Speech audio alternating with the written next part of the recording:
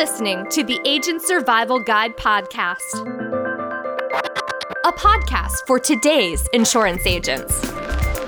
Informing, educating, empowering, improving the way you do business in an industry that's anything but static. In today's episode, we are tackling 5 life insurance myths and why your clients may believe them. Learn how to counter these myths so your clients can truly understand life insurance. 5 life insurance myths your clients may believe, written by Roxanne Anderson. Generally speaking, many people lack a strong understanding of life insurance. Some of these individuals may even be your clients. Today, we're taking 5 life insurance myths and debunking them, plus giving you ways to troubleshoot these misconceptions in your sales pitch. Let's get started. Myth number 1, life insurance costs too much. It's probably less than your clients think. Odds are you've probably heard this objection plenty of times. Life Happens and LIMRA's 2018 Insurance Barometer study tells us that 63% of Americans will not buy life insurance because they think it costs too much. It's one of the primary points to keep in mind while you're practicing your sales presentations. Participants in the study were asked what they thought a healthy, non-smoking 30-year-old would pay annually for a $250,000 term life insurance policy. Well over half of the group overestimated the cost of the policy, with most consumers naming a price 3 times larger than the actual quote. 44% of millennials and 24% of everyone else thought the policy would cost more than $1,000 annually. How do you fight the collective misbelief that the price of life insurance is just too high? Show them the numbers by handing them an illustration. You can also try giving them a comparison they can relate to. According to the Bureau of Labor Statistics, the average household dishes out just over $8,000 per year to eat at and away from home. And the life insurance policy in the example we just mentioned, it would only cost that 30-year-old $160 annually in exchange for more financial security and peace of mind for years to come. Myth number 2, buying it online is easier and cheaper. Not always. These days, consumers will bargain hunt and purchase select products at lower prices online. What some don't realize, however, is that life insurance policies are not always cheaper online. The guaranteed issue or simplified issue products that are found online don't require applicants to go through the full underwriting process. Since insurers take on more risk with these policies, they often charge higher premiums. Moreover, insurers may add specific terms and conditions in policies bought online that could limit the policyholder's current or future benefits. Shoppers unfamiliar with this insurance jargon could have a harder time finding and understanding these clauses, and it could cost them. In Life Happens and LIMRA's 2015 Insurance Barometer study, only 27% of participants agreed that less underwriting could affect the price of life insurance. What's more, over 3/4 of participants estimated that life insurance costs the same when bought online versus offline, and a mere 7% estimated it costs more online. Further, in Life Happens and LIMRA's 2019 Insurance Barometer study, 47% of participants said they were somewhat or much more likely to buy insurance with a simplified underwriting approach compared with traditional underwriting. During your sales appointments, inform your clients of the dangers of navigating the online market and the value of underwriting. In addition, let them know how your experience and expertise can help get them the policy that best suits their needs. you're not only potentially saving them from a costly purchase, but you're also giving them more reason to come back to you in the future if they're not ready to buy that particular day. Myth number 3, only medical history affects its premiums. There is much more to it. While most people know their medical history affects how much they pay for life insurance, it seems many are not aware of a number of other variables that insurers look at before offering them coverage at certain rates. The 2015 Insurance Barometer study found 78% of people agreed their health and medical history could affect the price of their life insurance. Fewer people, 64%, agreed that their family health and medical history affected price. 49% thought lifestyle and hobbies affected the price. 36% believed that their driving record counted in the calculation. And finally, credit history. 34% of people thought that their credit history impacted the price of their life insurance premium.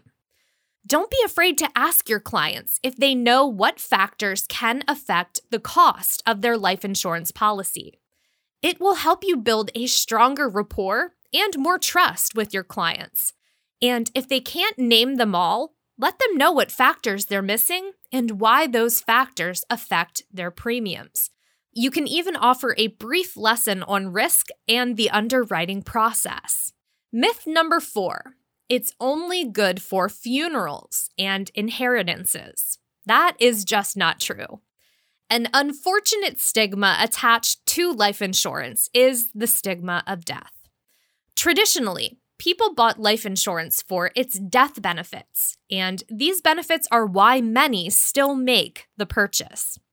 About 91% of people participating in Life Happens and LIMRA's 2018 study reported a reason they have life insurance is to cover their burial and final expenses. But life insurance offers several living benefits that your current or prospective clients might not realize. Allianz Life Insurance Company of America's 2019 Life Insurance Needs Survey found most adults, 82%, know about the death benefit part of permanent life coverage. Simple enough. However, only 34% of women surveyed and 51% of men believed that cash value from the same kind of coverage could be used to supplement their retirement income or help pay for college, among other financial needs. And 27% of women and 38% of men knew that benefits paid from life policies are not subject to tax. As you're talking with clients, remember to put the life back into life insurance. Lay out and explain all of its possible living benefits. If you're working with older adults with no kids, point out that they can use life insurance to generate cash flow in retirement. For young parents, make sure to mention that they could use it down the road to pay for their kids' college tuition. In addition, cover the riders they can add to their policies that offer living benefits, such as accelerated benefit payouts if critical illness strikes. Myth number 5, it's okay to wait to purchase a policy. No, not if they need one. Deep down, your prospects probably know they shouldn't put off buying life insurance, but it is something they need to be reminded of. Why? When they're making a budget and listing the items they believe their money needs to go toward, chances are life insurance premiums may not make the cut. There are several reasons people put off buying life insurance. Those who are young and healthy might look at the glass half full and blindly trust that they have more time. Others place items that will bring them instant or near future gratification higher on the list.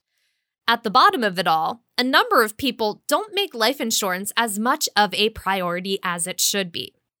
48% of participants in Life Happens and LIMRA's 2018 study estimated they would feel the financial impact of losing their household's primary wage earner within 6 months, and 54% estimated they'd feel it within 1 year. Yet, when asked what financial priorities keep them from buying some or more of life insurance, 50% reported paying for additional living expenses, such as internet, cable, and cell phones, and 21% reported paying for day-to-day recreational activities, such as going out to eat, movies, or shopping. As humans, it's not grim to consider our days numbered. Rather, it's wise and realistic. We are all aware that our health can change in the blink of an eye and decline as we age. However, people still wait and wait to buy life insurance.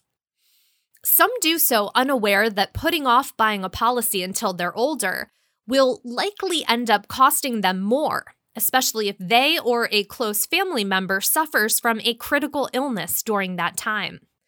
When it comes to marketing life insurance, remember that while educating your clients is key, simply bringing it into the conversation is a major step. Sometimes people need that extra reminder of the urgency of the situation to shift their priorities and make the right move. And speaking of making the right move, if you're not one of our agents yet, I invite you to register with Ritter Insurance Marketing so you can take advantage of what a fully staffed field marketing organization has to offer.